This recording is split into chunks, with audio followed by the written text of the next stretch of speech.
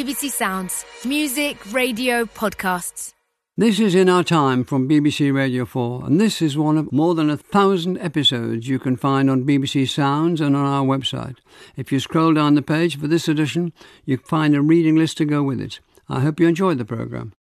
Hello, according to panpsychists, some kind of consciousness is present, not just in our human brains, but throughout the universe, right down to cells or even electrons. This idea, they argue, offers a compelling alternative to those who say we're nothing but matter, like machines, and to those who say we're both matter and something else we might call soul. It's a third way.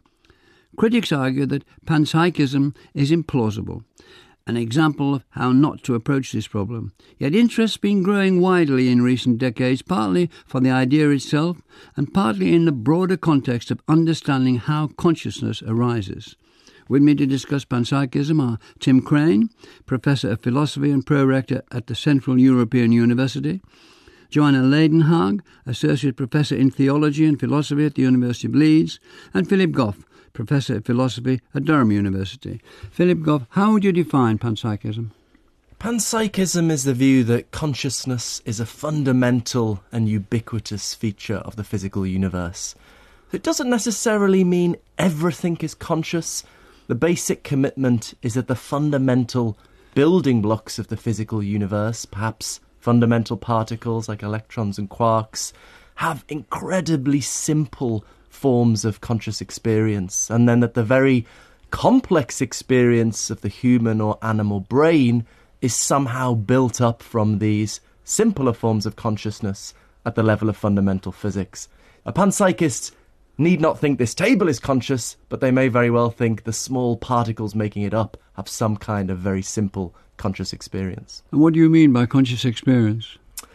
Yeah, good question, because it is a bit of an ambiguous word. The standard definition of scientists and philosophers is that your consciousness is just what it's like to be you. So right now you're having an auditory experience of my voice speaking to you, visual experience of the room around you, tactile sensations of the chair beneath your body.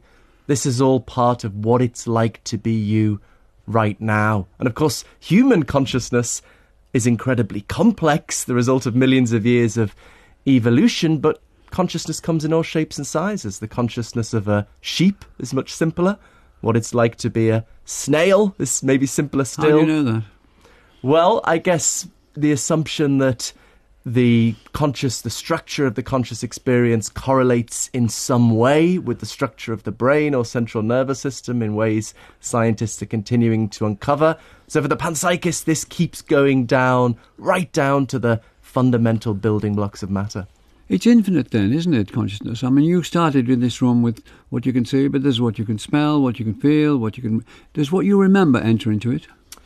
Yes, so its conscious experience is a very general property which can come in many different forms, seeing colours, hearing sounds, remembering a childhood memory, and so on. Maybe like shape is a very general property that can come in maybe an infinite variety of forms. Yeah, so for the panpsychist, this is something, in a way it's very Copernican, because we're not taking the model of consciousness to be what it's like to be a human being. That's just one highly evolved form of what for the panpsychist exists. What do you mean by Copernican?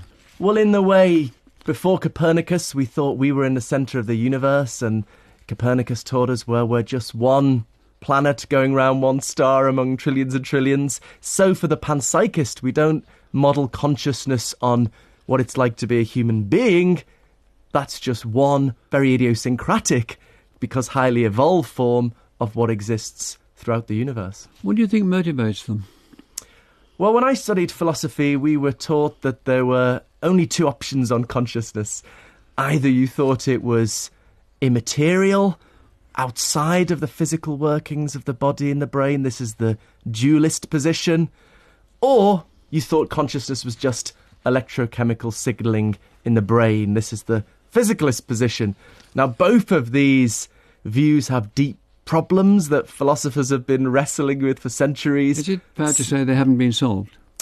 Well, that's seemingly without resolution. I would say they haven't been solved. Many others would too. So where does that leave us?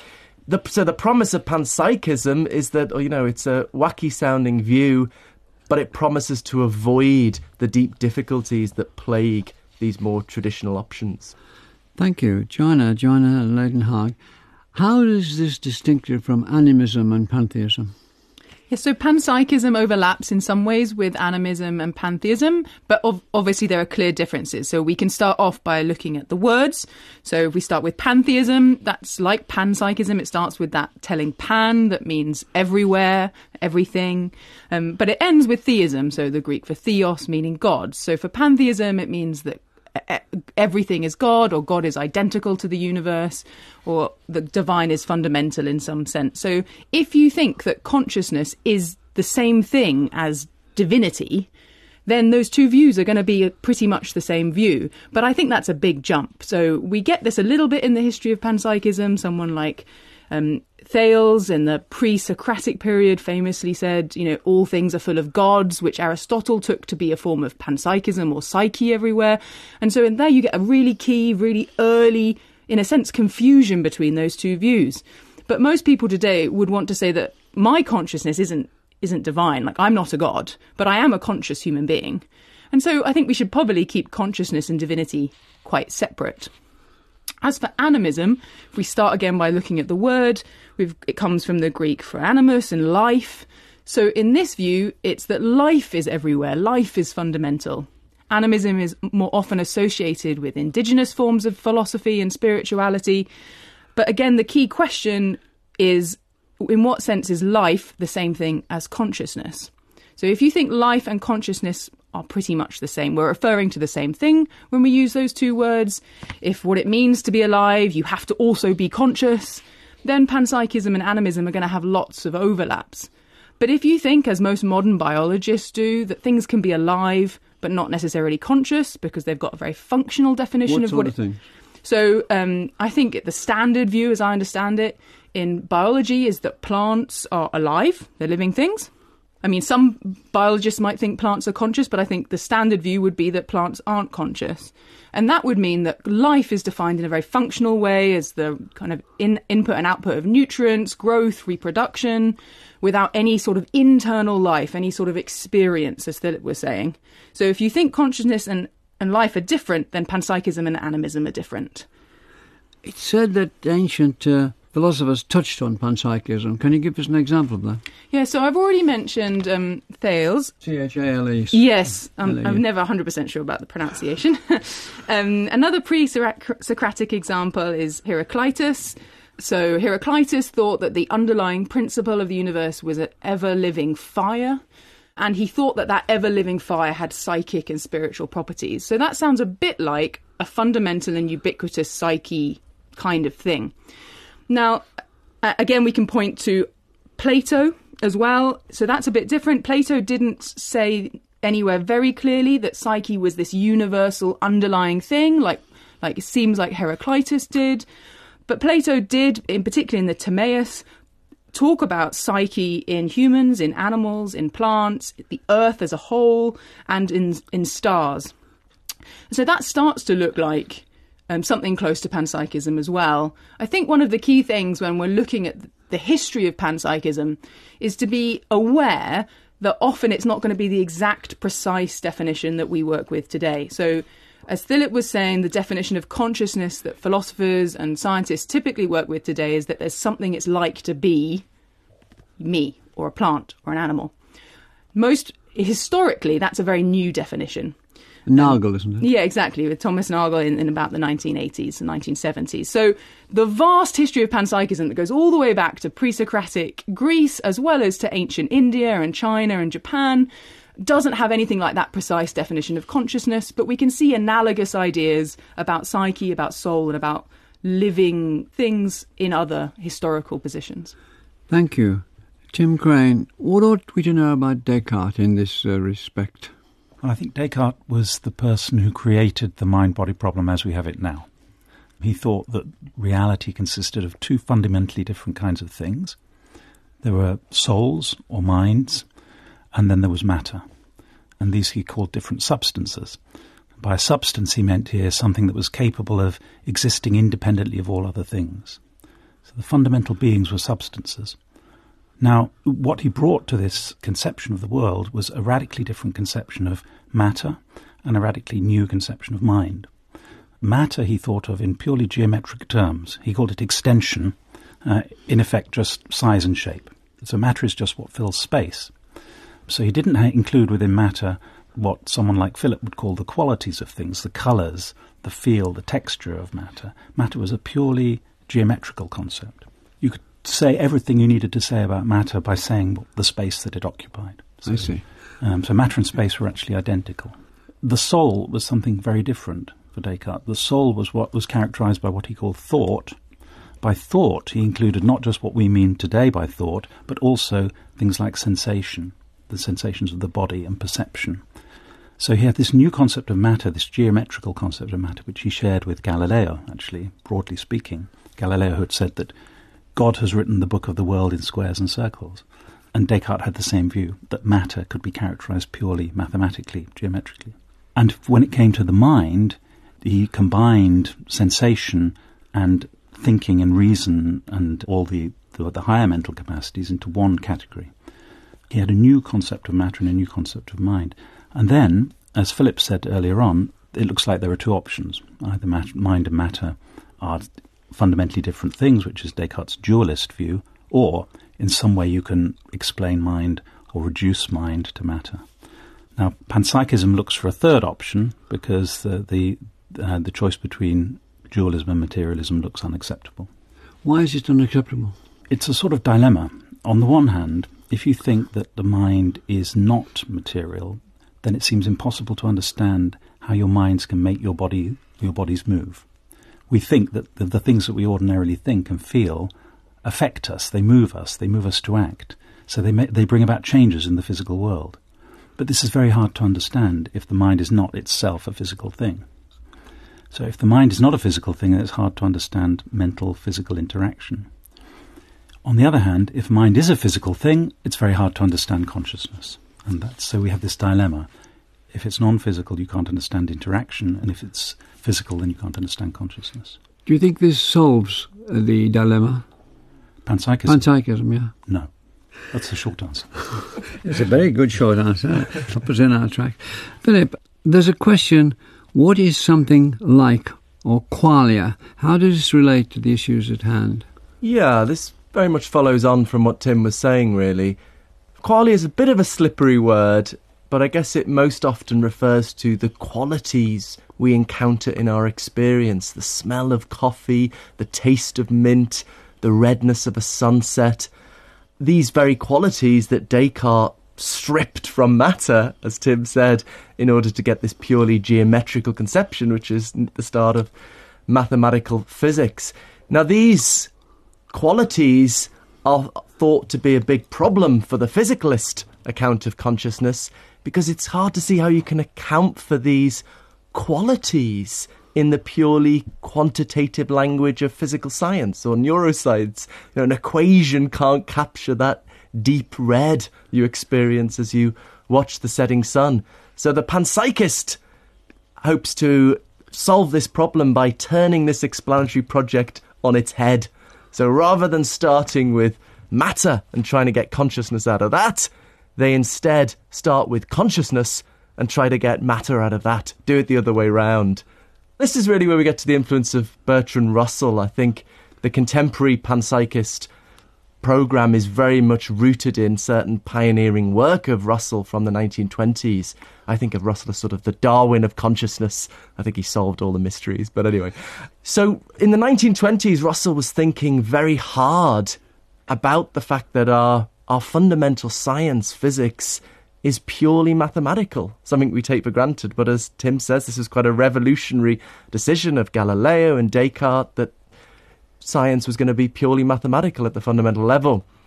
Now, that's very useful if you're a practicing scientist, but what does it mean as a philosopher interested in the fundamental nature of reality, that our most basic science is just mathematics?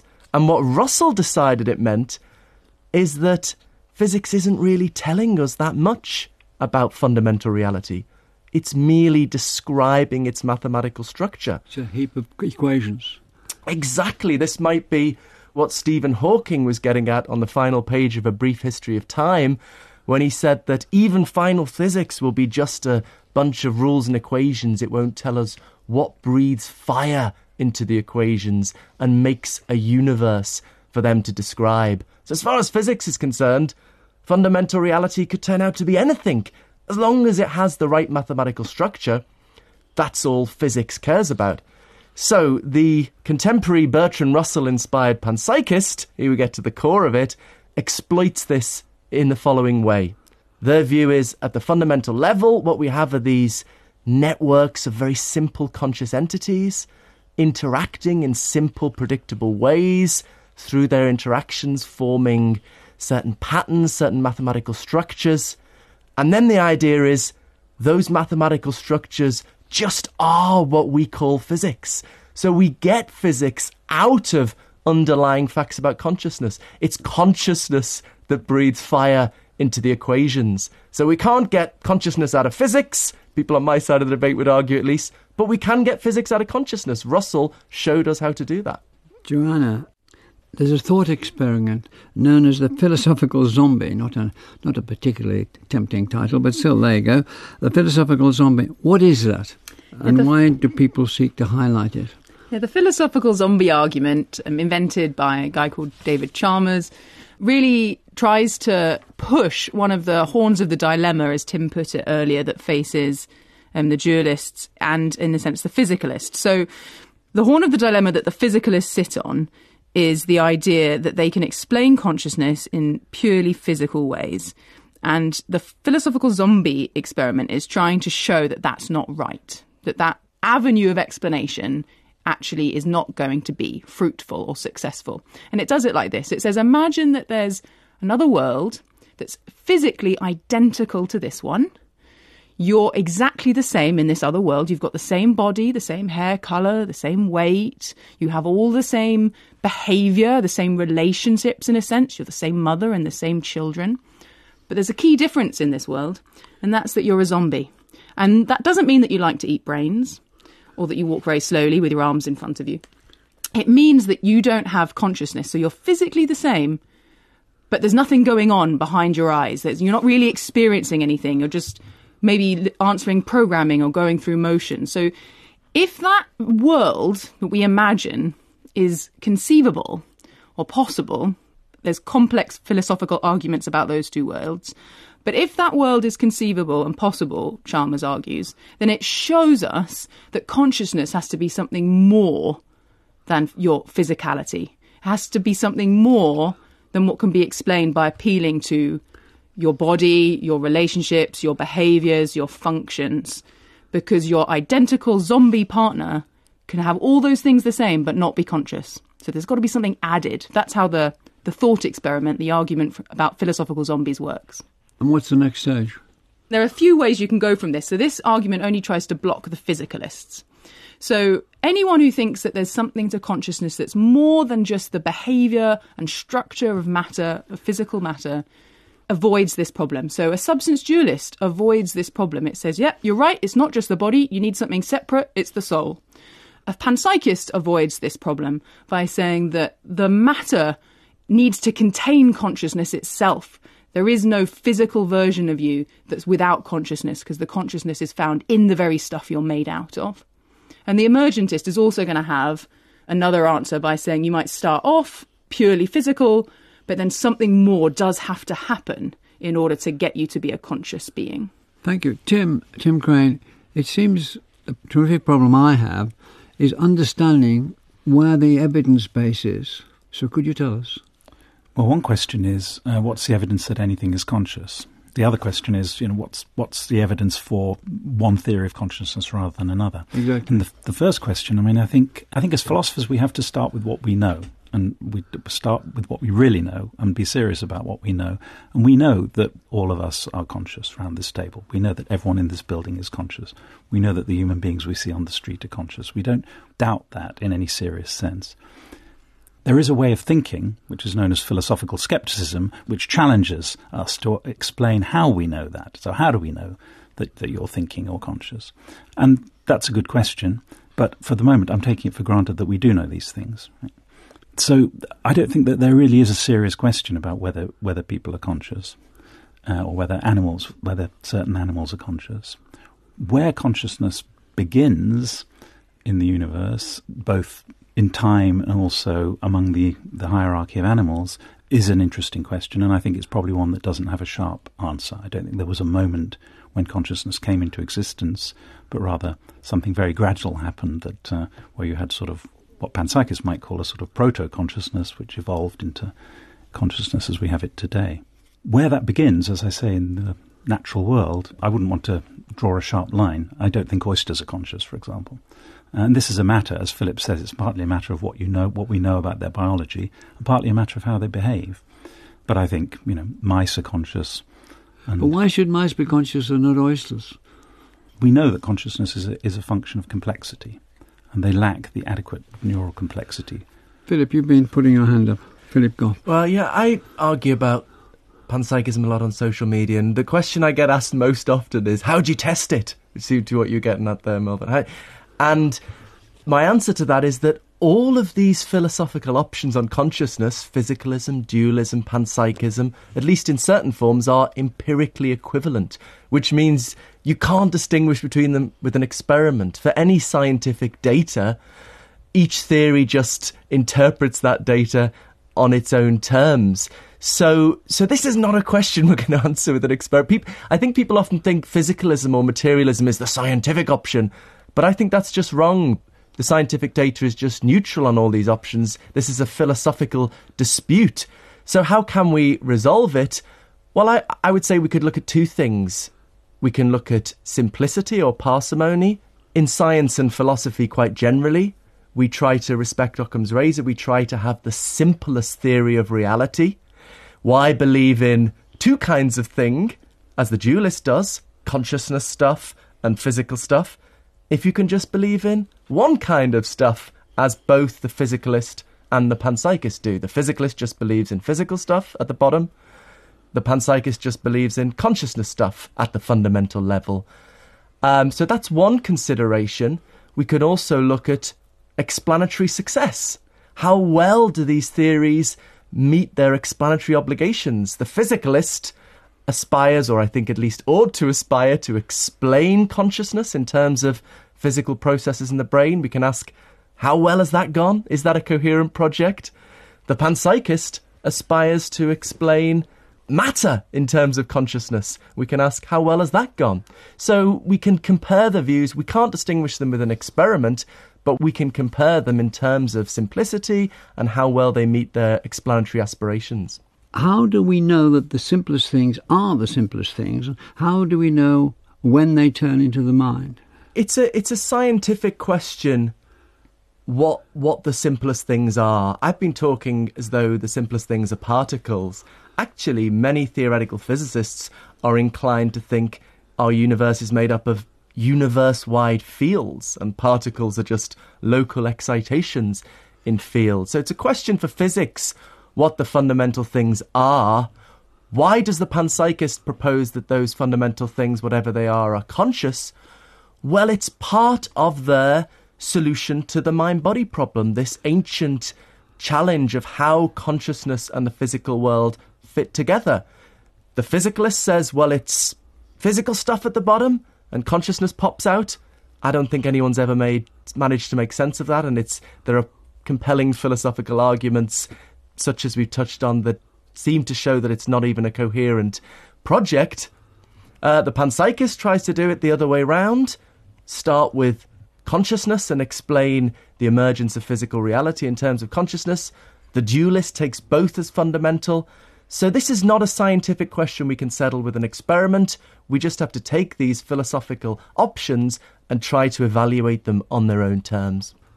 Joanna, you wanted to come in. Yeah, I wanted to come back to what Tim was saying about oysters, because I think, as far as I understand it, Tim's not a signed-up panpsychist.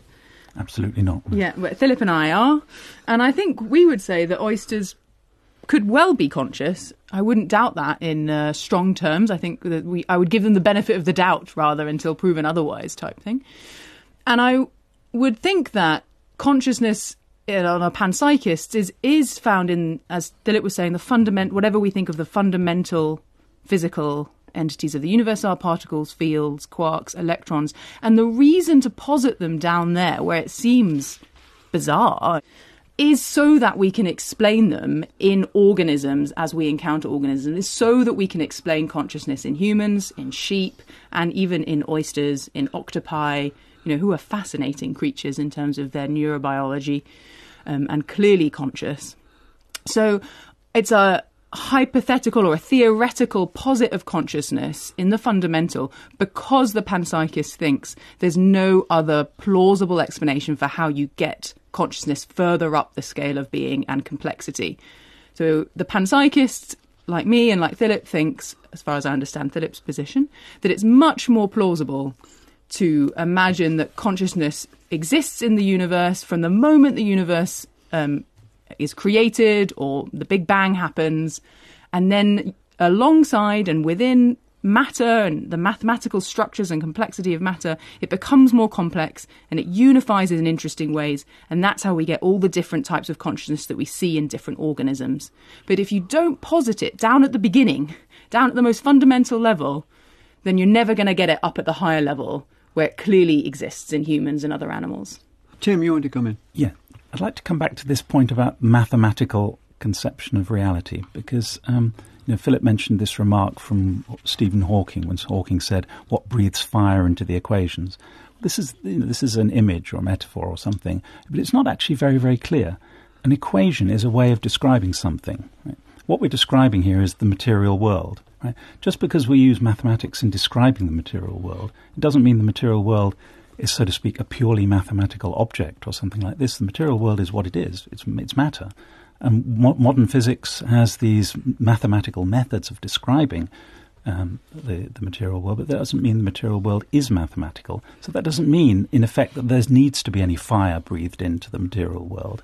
It's just that mathematical physics is one way of describing the material world, and there may be other ways of describing it. So I think we shouldn't confuse the description of something with the thing itself, which I think is the problem with the argument from Russell that Philip was talking about. You want to come in? Yeah, I think that's a very interesting objection. I suppose I would say we have to say something about what the nature of matter is. Descartes gave us, as you said, Tim, a clear answer. It's pure extension, pure geometry. OK, if it's not that, what is it? We look to physics to tell us what it is, but physics basically just gives us mathematics. So I think that's the point that Russell was trying to get at, that there's this gap. And another way of putting it that panpsychists often give is physics is in the business of telling us what matter does. And that's why it's very useful. If you know what matter does, you can manipulate it, you can create incredible technology. But it doesn't really tell us what matter is. It tells us what an electron does, but not really what an electron is. And that leaves space for that. We're looking for this place for consciousness. Physics doesn't really tell us what matter is. It's a sort of hole there. Maybe we could put consciousness in the hole.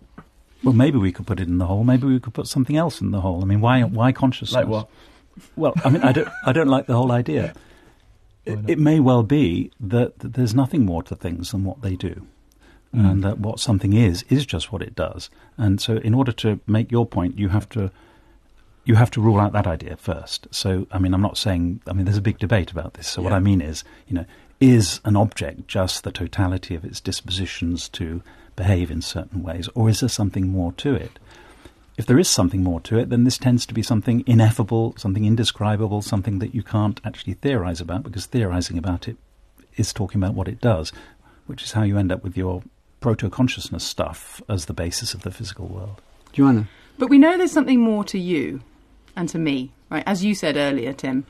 So when we're thinking about, well, there's something more to matter, we don't really know what to put on that whole, consciousness is one contender, maybe there are other contenders.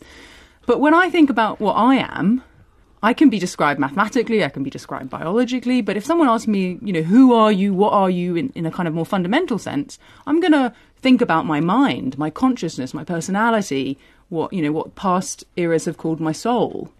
And if I'm going to do that in my case, for myself, I'm probably going to do that for other humans and animals and organisms, and thus we get a plausible reason to at least start off by saying, what should we fill that hole with? We should fill it with consciousness. Tim? If you ask me what I am, and I'll say I'm an organism, I'm an animal, I'm a person, I'm a human being. Those are perfectly good categories, and we don't need to ask, what am I really underneath? I don't think I'm a soul or a mind. I think I have a mind. I can tell you what I mean by that, which is that I have certain mental capacities. I have the capacity to think and to reason, to imagine, remember, to feel pain, to see, all these things. These are mental capacities, and anything that has a mind has some or all of these capacities. Now, I don't have to say, having said that what those capacities are, and that they're capacities of me, the organism that I am, what's left? What's the bit that now I have to fill by saying, but underneath, fundamentally, I must be something that fills all the gaps in the equations? Or No, I don't think you were disagreeing with me there. I think, because I don't think there's anything underneath that, but I don't think you could fully explain who and what you are without reference to those mental capacities. That's true. And likewise, the panpsychist says you cannot fully explain matter without reference to psyche or mind in some way. It'd be more basic than in the case of the human, but the same analogy is being played out. And again, this is just a plausible reason why, when we look at matter and we say there's something more to it than the equations that mathematics and physics give us, why should we assume that that might be consciousness that we should fill the hole with? The argument is, well, that's what we do with ourselves. If I could just respond to that point about matter, because I think this, in a way, this is the fundamental point, that Descartes had the notion of substance, and he thought that this was his fundamental category. And then he asked, what is substance? What substances are there? And actually, he really thought that God was, in effect, the only substance, because God was the only independent thing. But ignoring that, he thought among created things, there was matter and there was mind. Now, if we don't have that question, what is substance, or what is the fundamental nature of all material reality, then we're not led into this position of asking what matter fundamentally is. There may be nothing that matter fundamentally is. There's this kind of matter, there's that kind of matter. There's the periodic table of the elements that tells you what all the elements are, how they fit together. The mistake, as I see it, is asking the question, what is the fundamental nature of matter? This is a question that they asked in the 17th century. Descartes asked it because he believed in the concept of substance. We don't believe in the concept of substance now. Maybe you do. Maybe Philip does, but I don't, and I don't think we should believe in it. I don't think it's actually a very workable concept. If we don't have the concept of substance, then we shouldn't be asking the question, what is matter as such? We can ask, what is lead? What is gold? What is an organism? What is a tree? We can ask those things, and the totality of that knowledge is the totality of science. But there's no further question, what is matter? Philip, go. I think Tim's being unduly pessimistic. I just think we have to look at these different options on their own terms. If physicalism could be made to work, if we could just start with physics and get everything out, including the qualities of our subjective experience, that'd be great. I'd love that, a really nice, simple theory. But no one's ever made the slightest progress in the attempt to do that, and there are good arguments that it's not a coherent project. Whereas we have this other view, starts with consciousness, can account for the emergence of physical reality in terms of underlying facts about consciousness. A very simple, elegant theory, accounts for all the data, feels a bit weird, but what's not to like? I am a pessimist about this, because I'm a pessimist because I see that these broad, ambitious, metaphysical claims about the nature of matter, which people used to make in philosophy of some hundreds of years ago, that these lead you to very strange places. And I think, if you get on a bus by mistake and you end up somewhere that really isn't very nice, the question you should be asking yourself is, why did I get on this bus in the first place? How did we get to thinking that fundamental particles may have some kind of consciousness? This is an extremely peculiar view, right? And it's not something that I think we should consider as a theory, just like a theory of anything else, like the periodic table of the elements. I think it's an extremely peculiar view. So we have to ask ourselves, how do we get to this position? We need a diagnosis of why we're getting there, and that's what I would like to give, a diagnosis of how you get into mistaken views like physicalism and panpsychism. I don't think there are any non-peculiar views on option, really, on the table. And I think what you count as a peculiar, where does the sense of peculiarness come from, is very subjective. So lots of people throughout history have believed in panpsychism, as well as a whole other series of peculiar views. Panpsychism has been found in just about every culture around the world. It's not been terribly popular in 20th century Western Anglo-American philosophy, but it's been very popular in other places pretty consistently for thousands of years, such as in India and in Japan.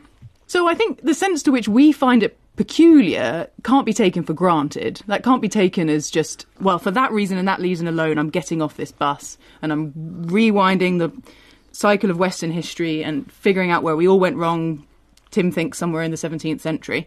I think that's a lot of work to be doing on the basis that you find it odd, when lots of other people don't find it that odd. That's not the only reason. It's not because I find it odd. I mean, I think it is a peculiar place to end up. But I think when you start looking at the reasons and the arguments for the view, then they have serious shortcomings. And I think it's not obvious that we need such a conception, that we need a philosophical conception of matter, as opposed to an understanding of how the varieties of things in nature hang together. Joanna, what makes panpsychism of interest to theologians? Yeah, so I'm a theologian and a philosopher, and I think that panpsychism, even though I've said earlier that it's not the same as pantheism, I think it should be of real interest to people of a variety of kinds of religious perspectives. So panpsychism, I think, is a very flexible philosophy about the mind and about consciousness in terms of how it fits with belief in God, or atheism, belief in no God, pantheism, belief that the universe is in some sense divine, and in other forms of spirituality as well. So I think it's very flexible. And the reason I think a lot of these views will be interested or should be interested in panpsychism is because it gives a view of the world, of the natural world or of the universe, that fits very nicely with a lot of things that theists in particular want to say. So theists typically want to say that the universe has a purpose and is filled with meaning. That fits very nicely with panpsychism. Theists typically want to have what's called an enchanted view of the universe. Theists typically want a sense to which the universe has value, perhaps because it's created and loved by God. And all of these things, I think, become much more plausible with the metaphysics of panpsychism to aid them. So it's not that theists have to be panpsychists, but I think they should want to be. I think it fits really nicely with all the other things they're committed to. And I even think that there are kind of scriptural reasons from the Judeo-Christian tradition that one should be interested in panpsychism. So in the Christian Bible, we get lots of passages, particularly in prophetic texts, where nature, trees, mountains, rivers, and things like that are depicted as praising God or lamenting the evil in the world and the horrible things that humans do. And I think, although that is clearly poetic and metaphorical, I think it's metaphorical with a kind of realist aspect too, that there's something that trees are doing to praise their creator. It's not speaking, they don't have mouths, they're not waving their hands but as they blow in the breeze, but still the sense to which creation could praise its creator and respond to a God, and that God could be present in the consciousness of the world whilst not being identical to it, should at least be really inviting and compelling from a Judeo-Christian or perhaps other theistic perspectives. Tim, would you like to go here? Yes, I can see that there are all those connections. I mean, I suppose the point of view I'm trying to put across is that the world is not enchanted. I think some people are enchanting. The world itself is not enchanted. The world is just there, and it's there in its infinite variety. And part of the variety is that it contains people with minds and mental capacities, and animals with minds and mental capacities, and that's just a fact. Philip? I think there's an interesting split in the contemporary panpsychist research community, perhaps a little reminiscent of the split in the early psychoanalytic community, where you had followers of Jung who were into spiritual things like archetypes, collective unconscious, and then followers of Freud who thought, oh, it's all superstitious nonsense, we want to be doing serious science. In contemporary panpsychism, there are some panpsychists like Angelo Andelevici or Luke Roelofs who are very atheistic, reductionist, secular. They don't believe in some transcendent spiritual reality. They just think we need a new paradigm of explanation for mundane consciousness, seeing red, hearing sound, and so on. Whereas others, like, for example, Itai Shani or Hedda Hassel Mørch, see a certain consonance between panpsychism and certain spiritual convictions. And I guess I'm probably somewhat more in the latter camp. In my recent work, I've explored whether panpsychism, in a similar way to the way it's offered a middle way between physicalism and dualism, maybe it can offer an attractive middle way between traditional belief in God and secular atheism. Tim? I don't think panpsychism offers a middle way between physicalism and dualism. I think it's much more like a form of physicalism in the sense that it has the view that everything is essentially of the same kind, and that underneath it is something which explains all the varied phenomena of the world. So I think panpsychism is very much in the same basket as physicalism. I think that they're both very ambitious views. They want to explain the entire world through one simple metaphysical vision. And I think that's part of what I think is debatable about the whole thing, having such a single metaphysical vision that explains the whole world. Joanna? Yeah, I actually think panpsychism is, again, flexible in this way. So I think there can be a panpsychism that's close to physicalism, as Tim just said. But I also think that one could be a panpsychist in a more dualistic kind of way and say that panpsychism is basically dualism everywhere. Now, that's not going to be very attractive if you think that dualism is already in trouble and we need something simpler and we need to cut down the number of things that we believe in. But I think that's a possible position. And I also think there's been a real absence of the word idealism in this conversation, because in a way what Philip was discussing in terms of consciousness at the bottom and then matter comes in later, that sounds more like a form of idealism to me than it does a form of physicalism. But both would be monism. They both believe in one thing, of which one substance, even though you don't like that word, that can explain everything else. But I think we're probably closer to idealism than we are to physicalism in this conversation. Can I go around the table briskly? What do you think is the future of panpsychism? I think as a society, our thinking on the consciousness issue has changed quite rapidly in recent history. For much of the 20th century, people dealt with consciousness by pretending it didn't exist. End of the 20th century, people start taking it as a serious scientific issue, but then just thinking, we just need to do a bit more neuroscience and we'll crack it. Now I think what's starting to happen is people are seeing the philosophical underpinnings of the problem, how this is something baked into the way we designed science in the 17th century, as Tim outlined, and hence that properly dealing with consciousness, we're going to need a pretty radical paradigm shift. And the more people appreciate this, I think the more and more panpsychism is going to continue to be a mainstream issue. I think panpsychism is a useful idea to stimulate theorists and philosophers and scientists to think about what the right view of the mind-body problem is, since it cannot be panpsychism. And finally, Joanna? I agree with Philip that I think people are increasingly warming up to panpsychism, even though intuitively it might seem a bit bizarre at first. And I think, therefore, there's going to be increasing amounts of research and interest in panpsychism, at least in the short-term future. And I think a lot of that is also going to be funded by the way that panpsychism links onto and overlaps with other pressing concerns we have in our contemporary society. Concerns about how we value the environment, concerns about how we reverse the harms of colonialism and listen to indigenous cultures and their wisdoms. I think as well as the scientific research program that it offers and the philosophical solutions that it at least promises, panpsychism is going to have a lot of attention because it's touching on a lot of really key, important issues of our time. Well, thank you all very much indeed. Thanks to Joanna Leidenhag, Tim Crane and Philip Goff, and to our studio engineer Steve Greenwood. Next week, the Hansa, or Hanseatic League, how medieval German merchants changed the world around the Baltic and the North Sea and beyond. Thank you very much for listening. And the In Our Time podcast gets some extra time now with a few minutes of bonus material from Melvyn and his guests. I always kick off by saying, would you like to have said you didn't have time to say? Philip, you want to kick off?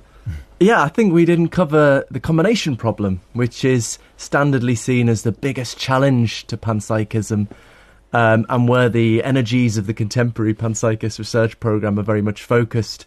So there are a variety of ways of trying to make the combination problem precise, but the basic core of it is a demand to explain mental combination, that is to say, the panpsychist view that little conscious things combine together to make complex consciousness of the human or animal brain, and the basic demand is, well, how does that happen? We know how parts of a car engine come together to make a functioning car engine, but how do little conscious things make a big conscious thing? It's hard to make sense of, maybe even unintelligible. So that's the core problem. I could say a bit about the solutions, but I think this problem, this combination problem, shows why panpsychism is very much in the same boat as physicalism, because just as physicalism has the problem of explaining how matter, when it achieves a certain complexity, then can become conscious, so panpsychism has the same problem, which is how matter, which they think is conscious in this kind of primitive way,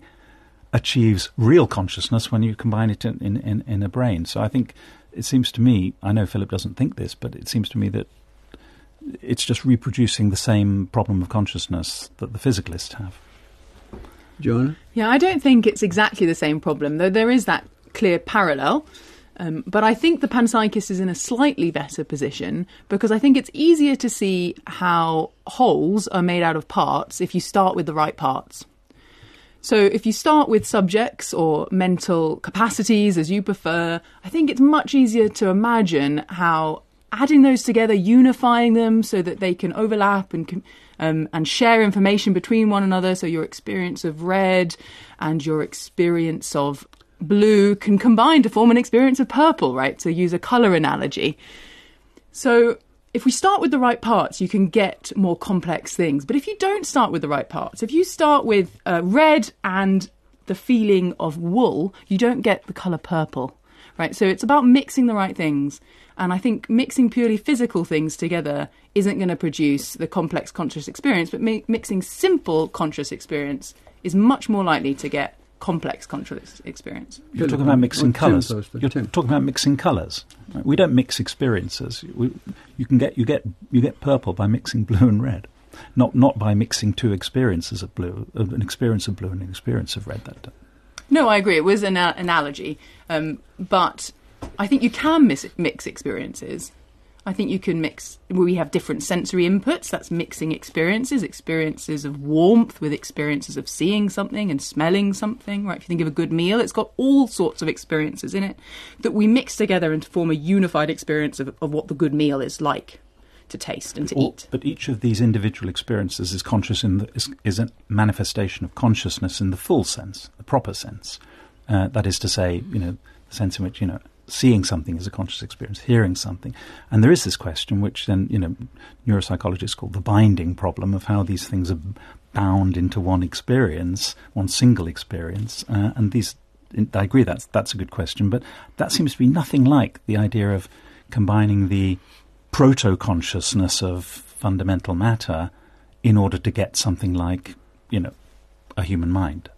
May I say just one more thing about the relationship between those two things? Because I think one thing that's so hard to understand about panpsychism, and I'm not mocking it or making fun of it, but the thing that's hard to understand is what this proto-consciousness is actually supposed to be.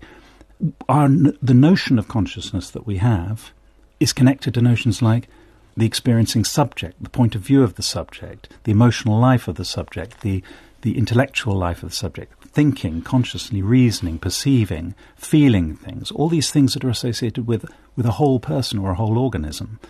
Philip says in one of his books that it's easy enough to imagine a slimmed down or thinned down notion of consciousness which doesn't involve all those other connections. Well, that's what I do find actually very hard to believe, very hard to understand. I don't know what this... How can you extract consciousness from its place in the full mental life of something like a human being or an animal? Well, I think subjective experience is a very flexible notion. I think as I say, snails have much simpler forms of experience, presumably, than human beings. Do bedbugs have experience? The jury's out on that one, but if they do, it's presumably extremely simple, and there doesn't seem to be any conceptual limit to how simple it could become. But just to say something about the combination problem more generally, I think Tim raises a very important objection, and there are lots of things to be said. But one thing, to my mind, the central explanatory virtue of panpsychism is its ability, as Russell showed us, to explain physical reality in terms of consciousness, and thereby to bottom out in one kind of stuff to get us this very simple, elegant theory. If it can explain mental combination as well, that's a bonus. But even if it can't, even if we just have to take it as a brute primitive fact that conscious particles combine into complex conscious systems in certain circumstances, I still think it's a very attractive, elegant, unifying theory, and that's got a lot going for it. Do you think there's a development? One of you mentioned, or it was mentioned, do you think consciousness and the idea of consciousness and your notion of the idea of consciousness is itself developing? I think there's been certainly a return of interest to more radical options. I would put that down to the fact that we've been trying to solve the so-called hard problem of consciousness, to explain consciousness in terms of neural activity for many decades now, and it's got precisely nowhere. It's not just that we don't have the full story, but we haven't managed to explain a single experience in terms of underlying neural activity. Now, that's different to the science of consciousness. The science of consciousness, the scientific attempt to work out which kinds of brain activity go along with which kinds of experience, that's made great progress, although it's still not much consensus. But that's different to the philosophical question of how we solve the mind-body problem. It's very important to distinguish those two things. Tim Bryan. I think there has been development in the idea of consciousness, and a slightly different one from the one that Philip mentions. I think in the post-war period in philosophy, people distinguished very sharply between mental states that were to do with thought and reason, like believing and wanting and thinking. They distinguished between those and conscious mental states. And this is where the word qualia came in. Qualia was supposed to be the thing that distinguishes the conscious mental states. This distinction, I think, is now being broken down in many parts of philosophy and psychology and the way that people are thinking about this, because they realise that actually there's no clear division between the purely conscious bits, the ineffable pure consciousness, and things like conscious thinking or understanding the world. In fact, Philip makes this point in his recent book. I think we're probably on the same page on that, actually, and that's why I don't really like the word qualia, because I don't. It's an artificial separation. I was just thinking, this reminds me of how there's this other hot button issue, I think, that panpsychism is right on time, that's going to help it be popular for a little bit longer, and that's the question of AI and artificial intelligence and artificial consciousness. I think panpsychism should say that in principle there's no reason that we might not one day make a conscious machine, but in practice we are a hell of a long way off that. That would be my view, and I kind of hope we never get there, but I think that's another kind of area in which we'd have to solve the combination problem to do it. So that's a big hurdle, really, philosophically and practically. But in principle, if everything is conscious and we're all made out of the same stuff, I'm made out of the same stuff, it's just organised in a much more complex way than my computer is. But in principle, that could be possible, which, I find slightly terrifying but interesting at the same time. Well, thank you all very much. Thank you. Terrific. Really terrific. I loved it. Does anyone want tea or coffee?